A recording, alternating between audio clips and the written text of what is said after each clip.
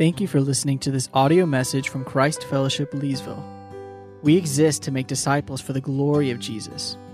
We pray God uses this message to help you grow in your walk with Christ. To learn more about Christ Fellowship, please visit us online at christfellowshipnc.org.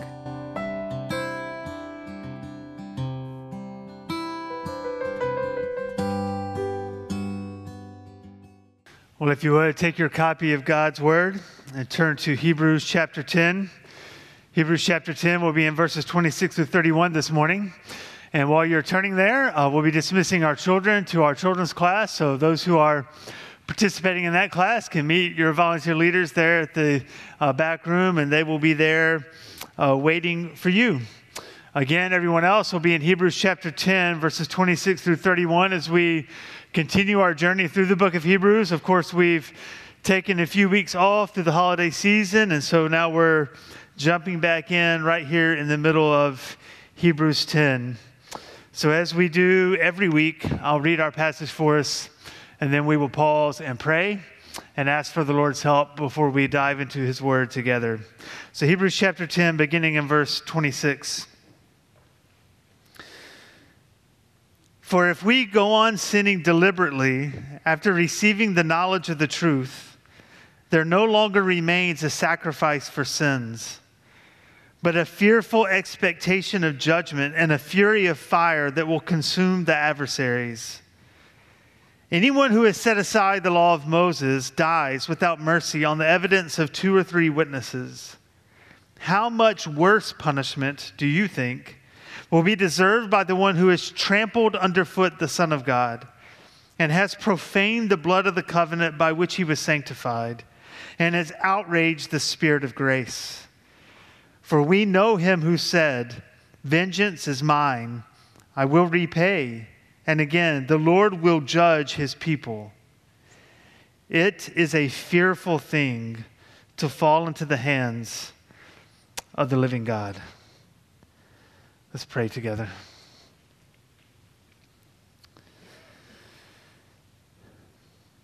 Father, there is a great weight that lies upon us as we read this passage this morning.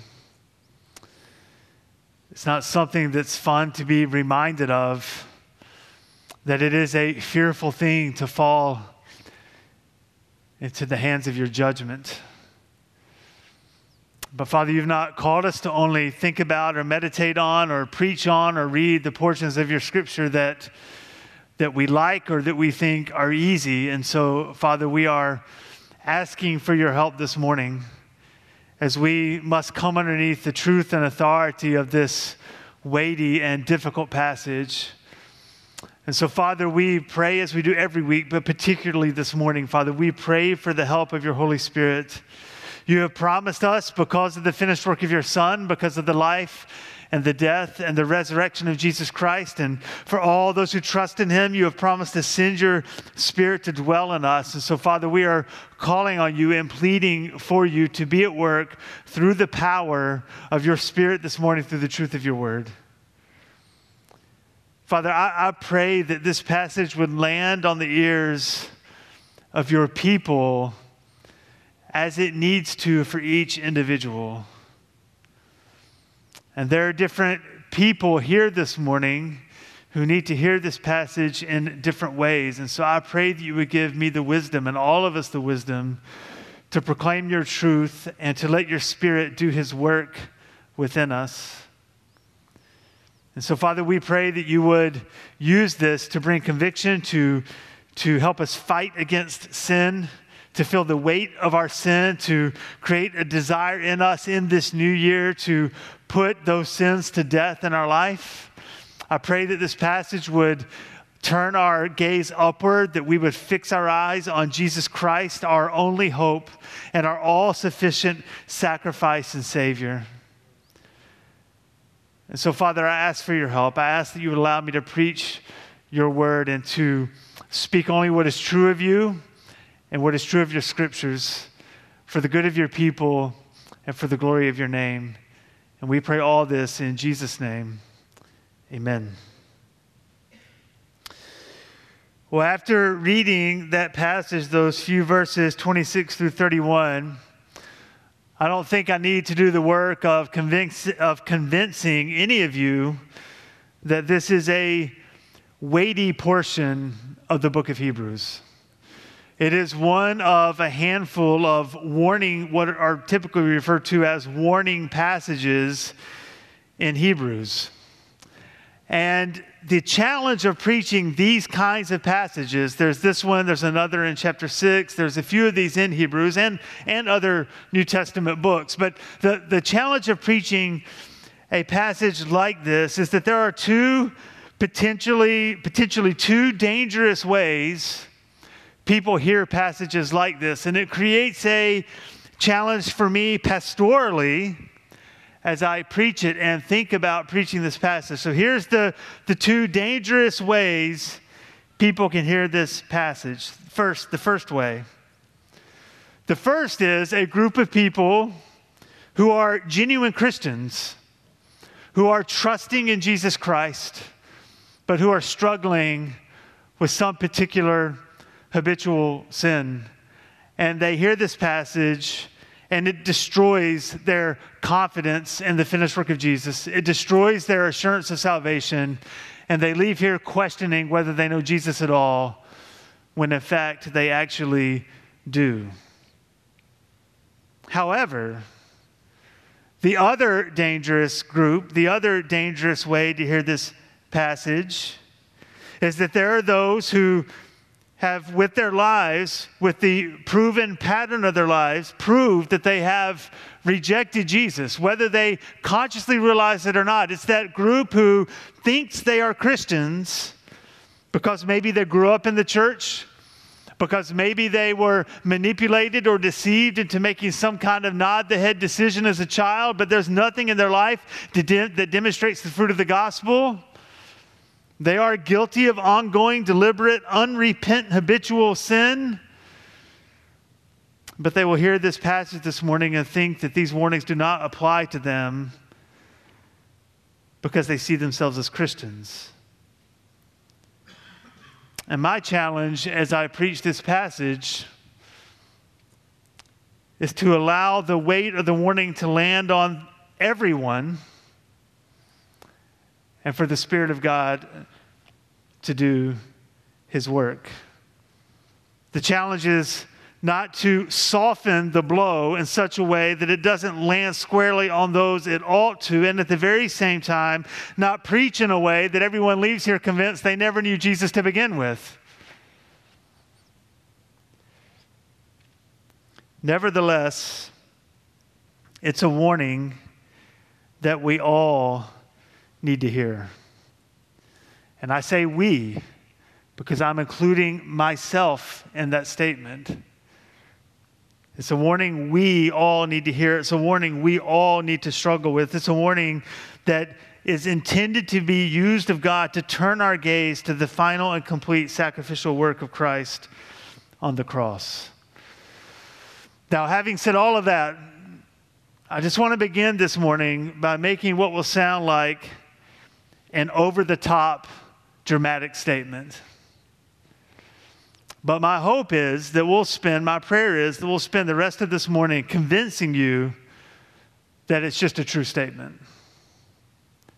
And here's what could be viewed as an over-the-top statement. We should tremble at the prospect of missing church. We should tremble at the prospect of missing church. Now, I know that may sound dramatic, or maybe it sounds like I'm one of those hellfire and brimstone preachers who's trying to scare you into regular church attendance, but regardless of whatever it may sound like, even if it does sound dramatic, even if it does sound over the top, even if it does even sound manipulative, what matters is what the Bible says. And so I'm asking us this morning, is this passage teaching us that we should tremble at the prospect of missing church? So let's simply do what we do every week and work our way through this passage one section at a time and see what the Lord is saying to us. But before we get into this passage, 26 through 31, let's be sure we remember what has gotten us to this point in chapter 10. As I mentioned earlier, it's been about 3 weeks since we've been in Hebrews and since we've been in Hebrews 2. And so I just want to be sure we get a running start into this passage because 26 through 31 is intimately connected to what comes before it. And I'll show you that in a moment. So let's just remind ourselves, let's do a quick review of what we have seen in chapter 10. The first half of chapter 10 just continues what Hebrews has been teaching us for the last few chapters. It continues to establish the fact that the finished work of Christ on the cross in his life and in his death was the sufficient sacrifice for our sins. That it was the final and complete sacrifice that renders all other sacrifices unnecessary and brings an end to the sacrificial system. In fact, chapter 10, verse 12 says to us, when Christ had offered for all time a single sacrifice for sins, he sat down at the right hand of God. He sat down. The work was over. It was done. It was finished, just as Jesus said on the cross. And then verse 14 goes on to say, for by a single offering, that of himself, he has perfected for all time those who are being sanctified. It is the finished and the complete work of Jesus. So, in verse 19 of chapter 10, the author tells us that because of the work of Christ, we can have confidence to enter the holy places, meaning we can have confidence to approach God, to have a relationship with our God because our sins have been atoned for and paid for. And in light of that, verses 22 through 24 give us 3 commands we looked at a few weeks back that we are to do in response to the finished work of Jesus. We are to, verse 22, draw near with a true heart. We are to draw near to God because Christ has opened the way. We can draw near to our Heavenly Father. Verse 23, let us hold fast the confession of our hope without wavering, for he who promised is faithful. That's the second response we saw there. We are to hold fast to this confession, to the truth of the gospel without swerving or wavering. And then finally, we saw in verse 24 that we are to consider how to stir up one another to love and good works. And we saw that word consider is the real command there. We are to consider one another. We are to think about each other. We are to get to know one another in such a way that we can stir each other up to love and good works. Verse 25, not neglecting to meet together because you can't know each other if you're not gathering with each other. You can't spur one another along if you're not with each other. Not neglecting to meet together as is the habit of some, but encouraging one another. And all the more as you see the day drawing near, the day being the last day, the day of judgment, that every morning when we wake up, it is closer to us than it was before. The day is, in fact, drawing near. Now, it's the last command, that final command in verses 24 and 25 that I want us to be sure we remember, where God is commanding us, as I said, to know one another well, to provoke one another, to stir up one another to love and to good works, and to not neglect gathering together as God's people. It's a command from God.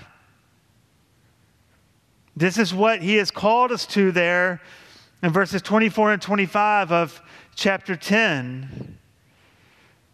And so I ask why? Why do you and I need to be committed to a local body of believers? Why do we need to be committed in such a way that we will not neglect to meet together? Why do we need to know one another well enough to stir each other up to love and good works and to encourage one another? What is the ultimate reason that the author of Hebrews gave us these commands? Well, the answer comes in verses 26 through 31.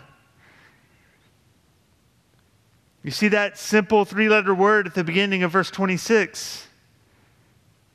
For, or because. In other words, in verses 26 through 31, the author is telling us why it's so important that we commit ourselves to a local body of believers.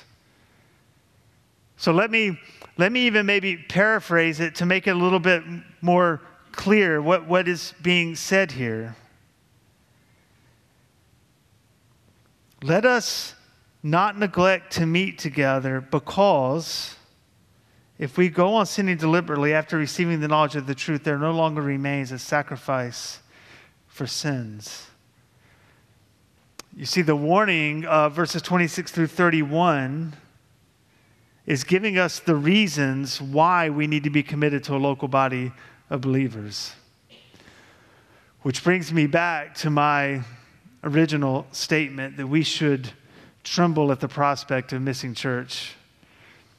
Or to say it less provocatively and probably a little bit more accurately, we should tremble at the thought of neglecting to attend church. There will be times you need to miss church, right? You're going to be sick. You're going to be out of town. So I'm not saying you should tremble in fear every time you're not here, but we should tremble. We should tremble at the thought of neglecting to gather with God's people. And in verses 26 through 31, the author of Hebrews is giving us 3 reasons why that's true. So let's look at each of those reasons one at a time, but here they are before we dive into them individually. Reason number 1, we risk falling into unrepentant sin. When we neglect to gather with God's people, we risk falling into unrepentant sin. Number 2, we risk a more severe punishment. We risk a more severe punishment. And number 3, we risk falling into the hands of the living God. We risk falling into unrepentant sin. We risk a more severe punishment.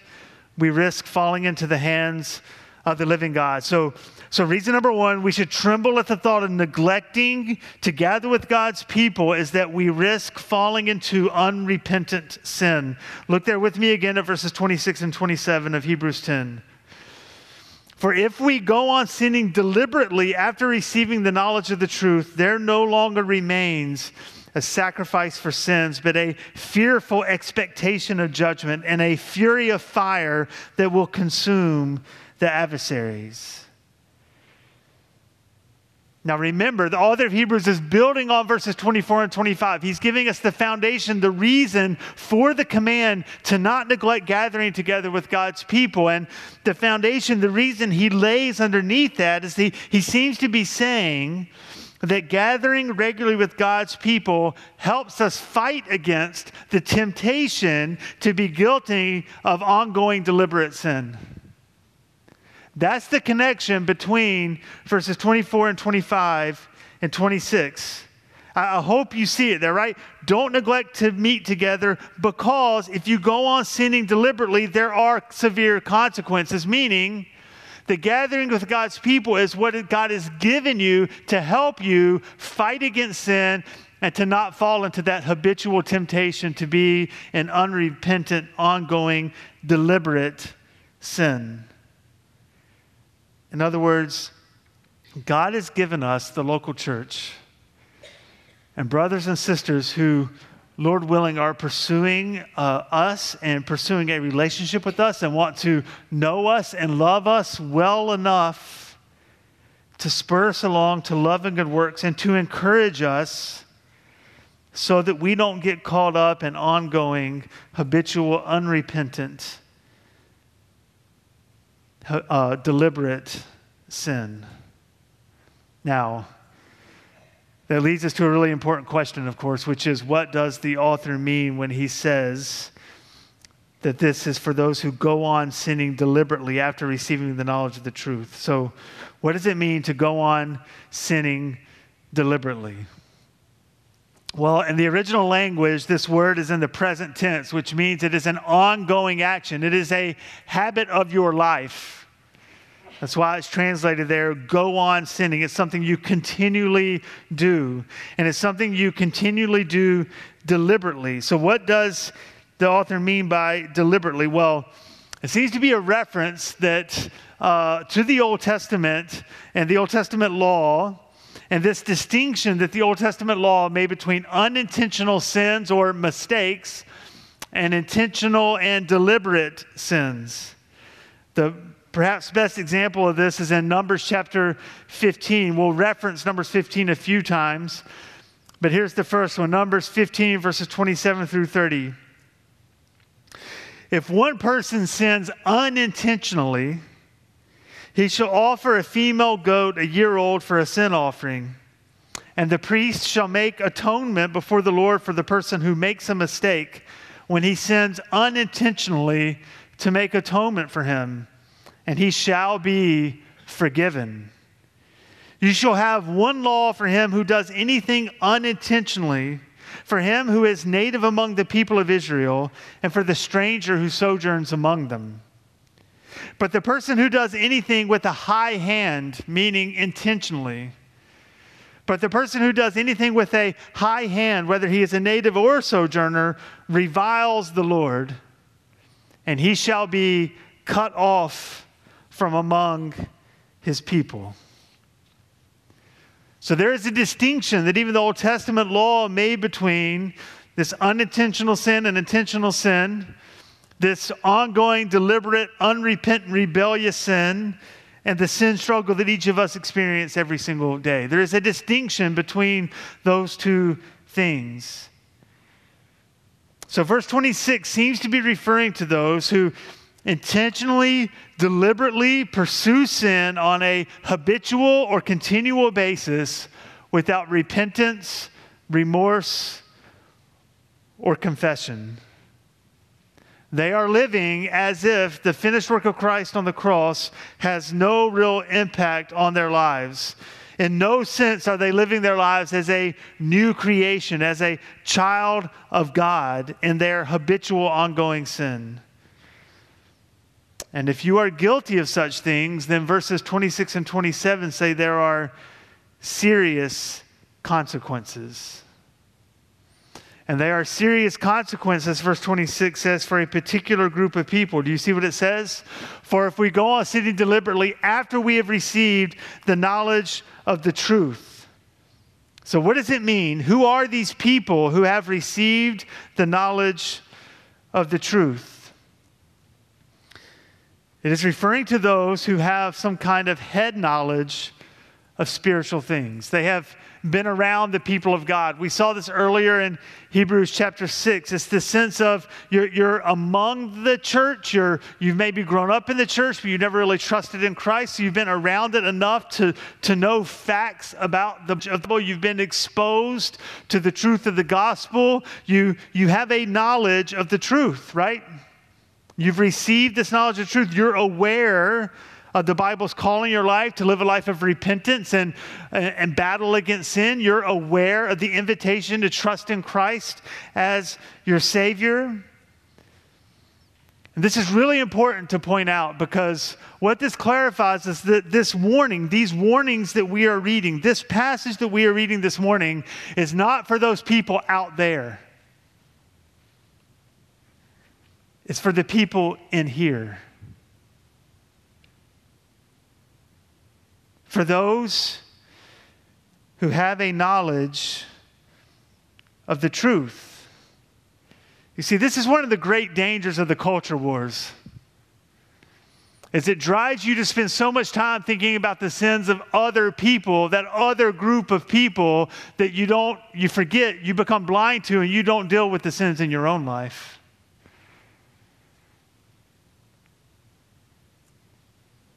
And I love that even the author of Hebrews lumps himself in to this group that is being addressed, right? You see that in verse 26, for if we go on sinning. That this is a warning for believers. This is a warning for those who are a part of God's people, who have been exposed to the truth. So if you go on with unrepentant, deliberate, habitual sin, then verse 26 says there no longer remains a sacrifice for sins. And instead, verse 27 says you should have a full expectation of judgment and fury of fire that will consume the adversaries. So how can there no longer be a sacrifice for sins? What in the world does the author of Hebrews mean by that? Because we've spent chapter upon chapter of the book of Hebrews saying there is a sacrifice for sins, right? There is a final and complete sacrifice for sins in the person of Jesus Christ. So what does he mean when he says that there no longer remains a sacrifice for sins? But remember, he is addressing this group of first century Jews who have turned to Christianity, right? It's written to the Hebrews, to the Jewish people, and to these believers who were a part of this Jewish community, who the sacrificial system had been ingrained into everything they are, the whole pattern of their lives, and now they've come out of that, and they're in this church, right? And he's given them this warning because we've seen this throughout the book of Hebrews, that they're facing persecution, they're facing trials and tribulations, and there's a real temptation for them to go back to their old way of life, to go back to what they did before, to go back to their Jewish community. And he says, look, if you do that, if you go on sinning deliberately, if you walk away from this, if you reject Christ and live as if his sacrifice makes no difference in your life, and you keep on pursuing intentional sin, if you leave him behind, then there is no other sacrifice for sin. There no longer remains a sacrifice. If you don't take Jesus, there's nowhere else to turn, because the blood of goats and bulls cannot take away your sin. That's what he means when he says in verse 26 that there no longer remains a sacrifice for sins. He's saying to us, you basically have two options. You could trust in Christ and his final complete sacrifice and his full wrath-taking work on the cross where he stood in your place. You can trust in that sacrifice, or you can walk away from him. You can reject him. You can refuse to believe in him. But if you do that, your sin remains on you. And therefore God's wrath remains on you. There no longer remains a sacrifice. Instead, what remains on you is an expectation of judgment. Remember verse 25. This is again another connection between this call to not neglect meeting together. He says in verse 25, don't neglect meeting to meet together, as is the habit of some, but encouraging one another, and all the more as you see the day drawing near. The day of that expectation of judgment, the day of that fury of fire that will consume the adversaries. You see what verse 27 is saying is that when you reject Christ, when you turn away from Christ, when you refuse to trust in Christ, you are placed into the category of an adversary of God. You remain his enemy. And so you should expect his judgment and the fury of fire that will come for all of his enemies. The warning could not be more clear. Don't fool yourself into thinking you belong to Jesus and are trusting in his sacrifice if at the very same time you are guilty of ongoing, unrepentant, habitual, and deliberate sin. If that is true of you, then what God says to us, not what I say, what God says to us in verse 27 is that you should not expect forgiveness. You should expect that judgment will fall on you. That's what God's word says to us. But at the very same time, God's word says to us that the main way you can fight against that the main way you can work toward that not being true of you, the way you protect yourself from falling into that habitual, unrepentant sin is by regularly gathering with God's people. It's why there's no category in the Bible for the lone wolf Christian who's off doing their own thing. We need each other. I need you. You need me. You need the people sitting around you, because the world is calling you to sin. Satan is working and manipulating this world, calling you away from Jesus every single day.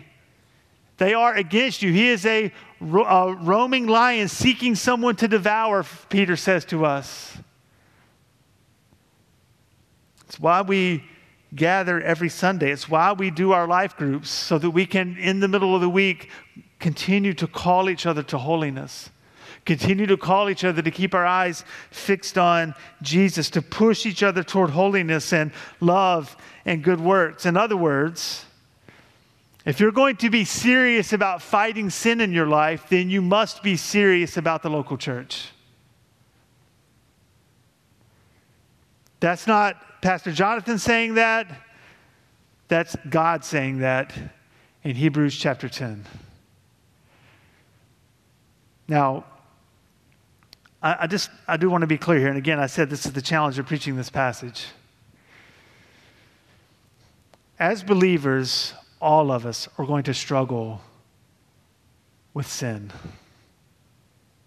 We will not fully put sin to death until the day we gaze at Jesus. Until we see him as he is, face to face. So this passage is not saying, I'm not saying, that if you go home this afternoon and you find your heart filled with pride once again for the 5th day in a row, that you're lost and it's over and done with, right? That's not what I'm saying. This is a category of people who have an indifference to the gospel. And that indifference manifests itself in a refusal to pursue holiness, in a refusal to be repentant of your ongoing sin, and a complete lack of guilt or remorse about your sin. Look, if you are struggling with sin, that in and of itself is evidence that the Holy Spirit is at work within you. That's him bringing conviction upon you. But yet, even so, this warning lands upon us. And so, look, I would encourage you in two different directions. I would encourage you to not lay this to the side too easily. And at the same time, I'd encourage you to work this out with your brothers and sisters in Christ. And Life Group this week would be a great opportunity to do that. Talk through what this looks like in your life. What could deliberate, ongoing sin look like in someone's life? This is something we need to have conversations about. So if you are concerned that this is true of you, or even if it could be true of you, then look, come talk to me after service. I'll be down here as I am every week. Talk to each other, call each other, talk in Life Group Monday night and Tuesday night. Don't let a day pass without working this out. Let this warning land on us. But as if the warning of 26 and 27 isn't enough, the author continues to up the stakes with the second reason we should tremble at the prospect of neglecting to meet together. And that is because, number 2, we risk a more severe punishment. Look at verses 28 and 29. Here the author is making an argument from the lesser to the greater. Verse 28, anyone who has set aside the law of Moses dies without mercy on the evidence of 2 or 3 witnesses. How much worse punishment do you think will be deserved by the one who has trampled underfoot the Son of God and has profaned the blood of the covenant by which he was sanctified and has outraged the Spirit of grace? How much worse punishment? Now, the author is reaching back into the Old Testament law, the law of Moses, there in verse 28, and he says, look, there in the law of Moses, anyone who sets aside the law of Moses, who just with complete indifference disregards the law of Moses, dies without mercy. In other words, there is no opportunity to go offer a lamb on the altar. No, you are executed. And the rest of Numbers 15 that we read earlier plays out an example of that. So I'm going to read a longer portion than I would normally read from another spot of Scripture. So if you want to turn there, you can. But if not, just listen along to Numbers chapter 15, verses 30 through 41. Numbers 15, beginning in verse 30. We'll pick up kind of where we left off in the last Numbers 15 passage. But the person who does anything with a high hand, again, intentionally, whether he is native or a sojourner, reviles the Lord, and that person shall be cut off from among his people, because he has despised the word of the Lord and has broken his commandment, that person shall be utterly cut off. His iniquity shall be on him. Now, immediately, Numbers 15 then goes into giving an example of this person. So listen to Numbers 15, verse 32. While the people of Israel were in the wilderness, they found a man gathering sticks on the Sabbath. And those who found him gathering sticks brought him to Moses and Aaron and to all the congregation. They put him in custody because it had not been made clear what should be done to him. And the Lord said to Moses, "The man shall be put to death. All the congregation shall stone him with stones outside the camp." And all the congregation brought him outside the camp and stoned him to death with stones, as the Lord commanded Moses. So when the author of Hebrews says in verse 28, anyone who set aside the law of Moses dies without mercy, this is the kind of thing he's talking about. There was no opportunity for this man to say he was sorry or to present a sacrifice at the altar. No, instead he was sentenced to death. Now that doesn't mean he was condemned to hell, but it means there was no opportunity for him to escape capital punishment under the Old Testament law. There was no sacrificial lamb to be offered in place of this high-handed sin. Excuse me.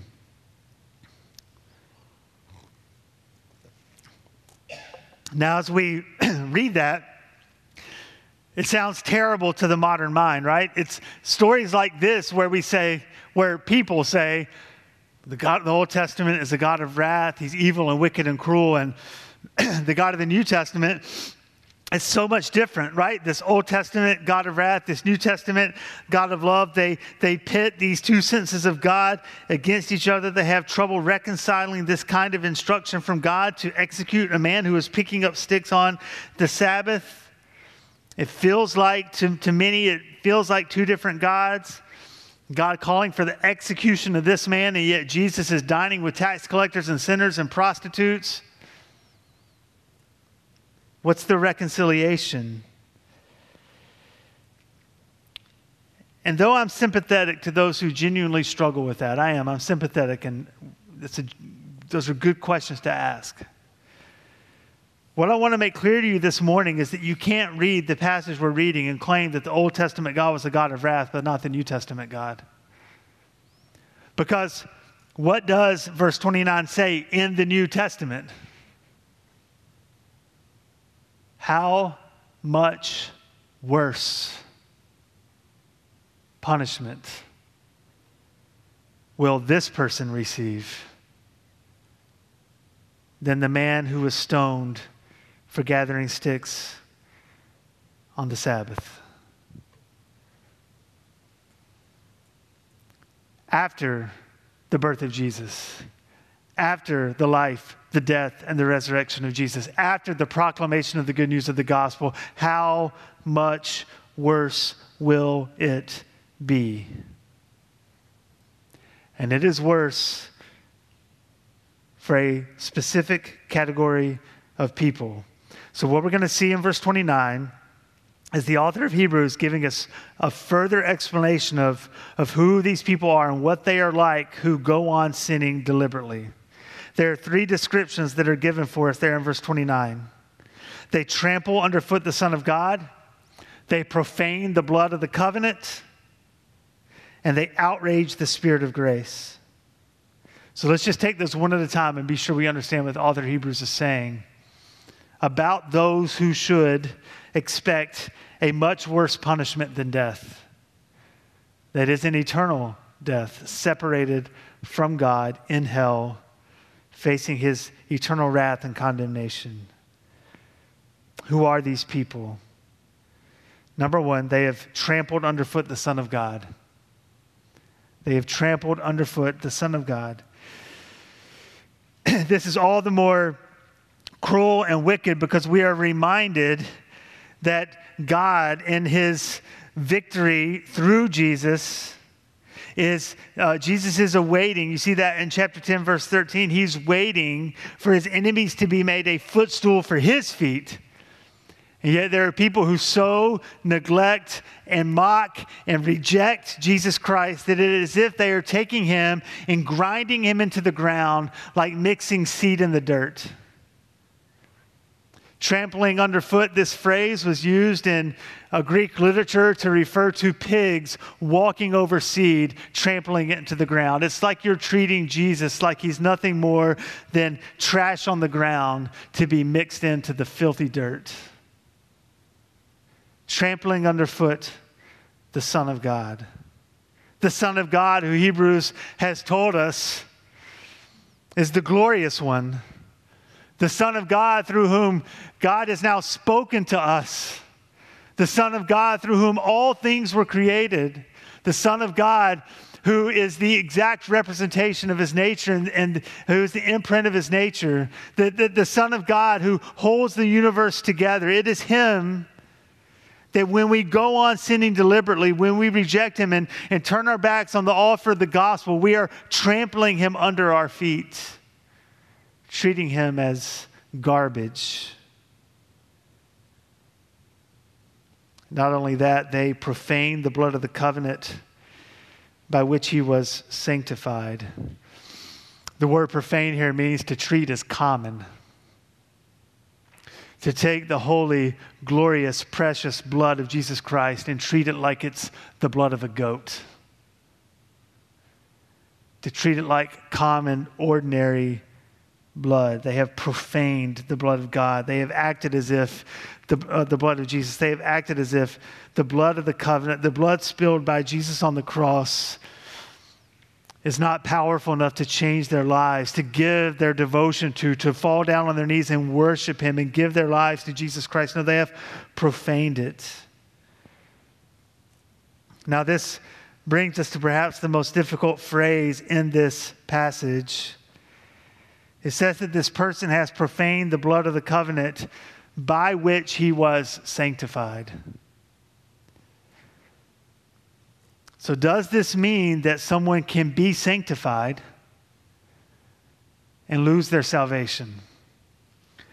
How do we deal with this statement? Well, there are three basic ways that it could be dealt with, but I would argue one, if not two of them, are non-starters. One is someone could argue, well, this person was a Christian. They then turned their back on God and walked away from him, and they're no longer a Christian. They lose their salvation. But the testimony of Scripture is overwhelmingly clear that once you become a child of God, he will not turn his back on you. He will keep you to the very end. He who began a good work in you will bring it to completion, Philippians 1:6. 1 Thessalonians, he who called you is faithful, he will do it. Or there's even right here in Hebrews chapter 10, verse 14, by a single offering, he has perfected for all time those who are being sanctified. In the work of Jesus, when you place your faith in Jesus, when you genuinely repent of your sin and turn to Christ, you become an adopted child of God, and he will never turn his back on you. So that's not what it means when it says he is sanctified, the blood of the covenant by which he has been sanctified. Option number two, some try to stretch for us that this is simply a hypothetical situation. That if a believer were able to reject Christ, that he would be profaning the blood of covenant by which he was sanctified, but we all know that can't really happen. Which I don't think is the case either. It is a warning with no teeth. It is a warning without meaning, ultimately. It would be like me saying to you that if you go out of here and on your drive home, if you go 250 miles an hour on 540, you're going to prison. Now, that might be true, but nobody in here has a car that can go 250 miles an hour, right? And so they say, well, it's a hypothetical. It could be true, but it's not going to happen. And you would think, well, I don't have to worry about that warning because I can't do that anyway. No, this warning is for us this morning. It's not a hypothetical. It's real. It's why it's here. So then, what does he mean? Well, I think what he means is that there's a sense in which those who are among God's people are sanctified in the sense of being set apart. If you are a part of God's people in the sense of you attend church, you're around the things of God, you hear the gospel, you're taught God's word regularly, there's a sense in which that privileges you with a position of being set apart from the rest of the world.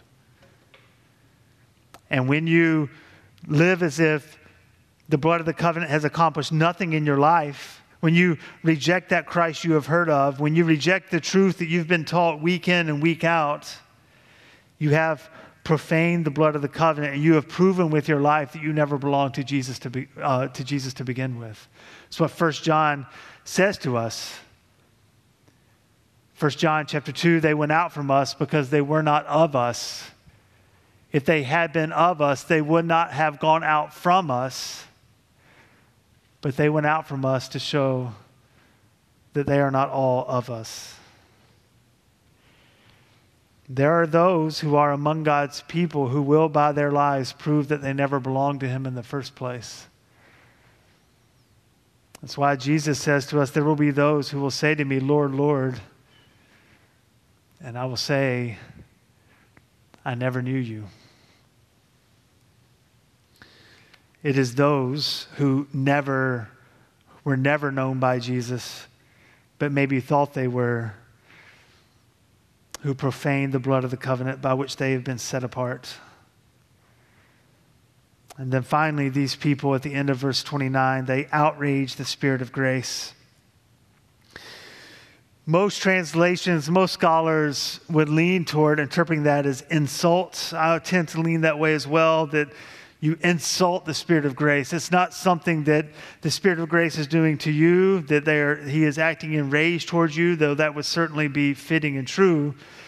But it's more of, in line with the rest of these descriptions, that you trample underfoot the Son of God, you profane the blood of the covenant, you insult the Spirit of grace, the Spirit who is nothing but gracious toward you, and yet you turn your back on Him and reject Him.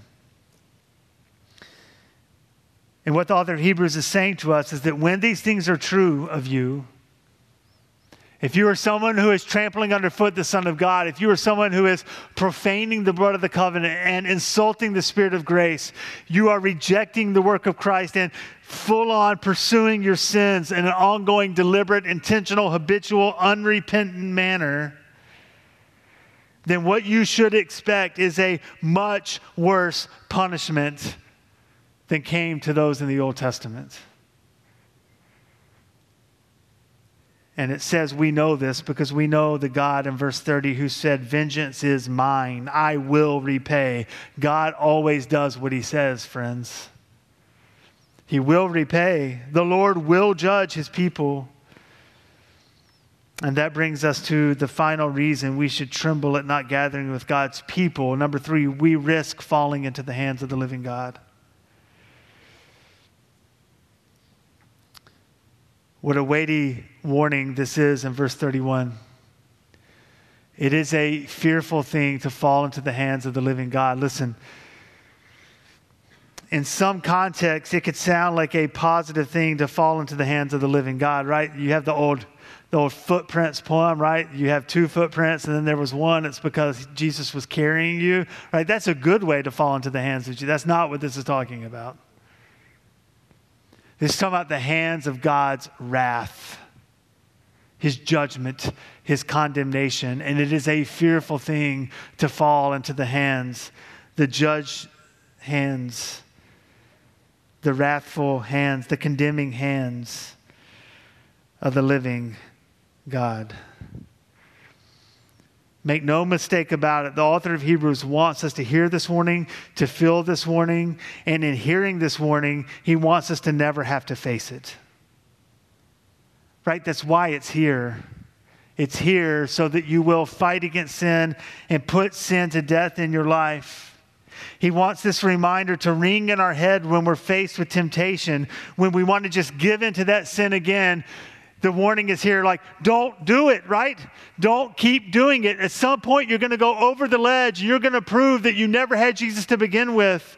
Don't presume upon the grace of God. This warning is for you, and it should be ringing in your head. So if there's any verse you memorize this week or this year, memorize this one. I give you permission to ignore the fighter verse we're going to read at the end, right?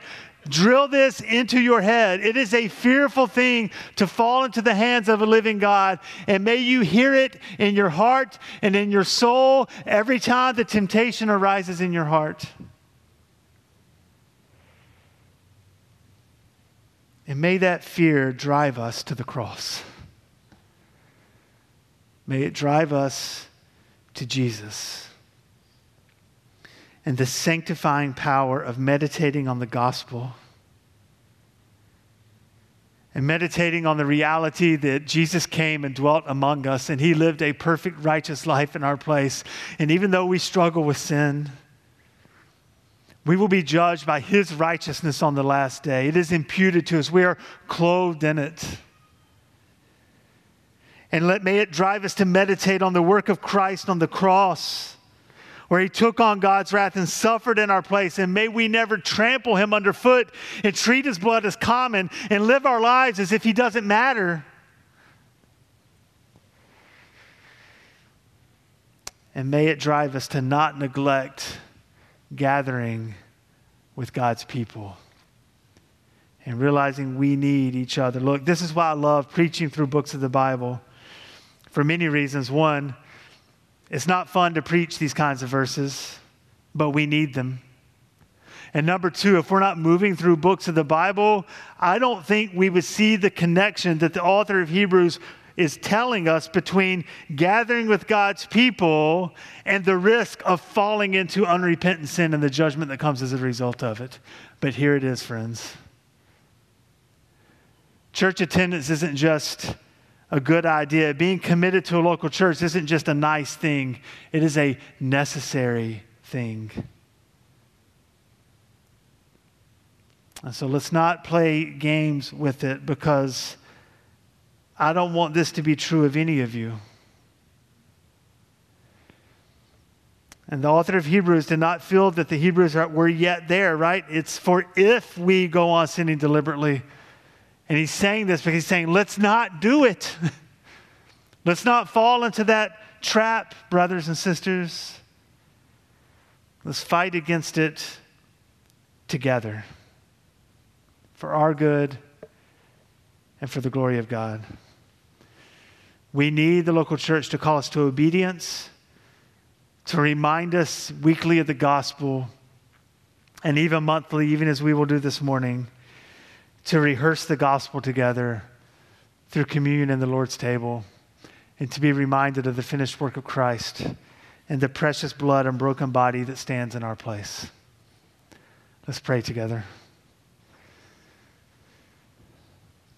Father, I just feel a burden right now to pray for your people, to pray for my own heart. Father, this morning, it's so easy to cast it to the side as if it doesn't apply to me, if it doesn't apply to those sitting among us. And so, Father, I just pray that by your grace to us and by the power of your Spirit, that you would allow each of us to wrestle with this passage individually. May we spend time evaluating our lives. I pray that we can do that in community with each other. And I pray that ultimately Satan would deceive no one in this room. That you would allow no one to leave here deceived, thinking that they belong to you when they don't, when you don't know them at all. And for those people, Father, I pray that this passage would bring them to repentance, that they would come to faith in Christ and trust in him for the first time. And Father, for others for whom this is not true, for whom are trusting in Christ, who belong to you, I pray that these warnings will drive them even closer to your heart. That it will drive them to draw near to you. That it will drive them to not play with sin. I pray it will drive me to not play with sin and to make light of it in my own life. So, Father, I pray that your word would sanctify us this morning, that it would change us more and more into the likeness of Jesus Christ. And we pray all this in Jesus' name. Amen.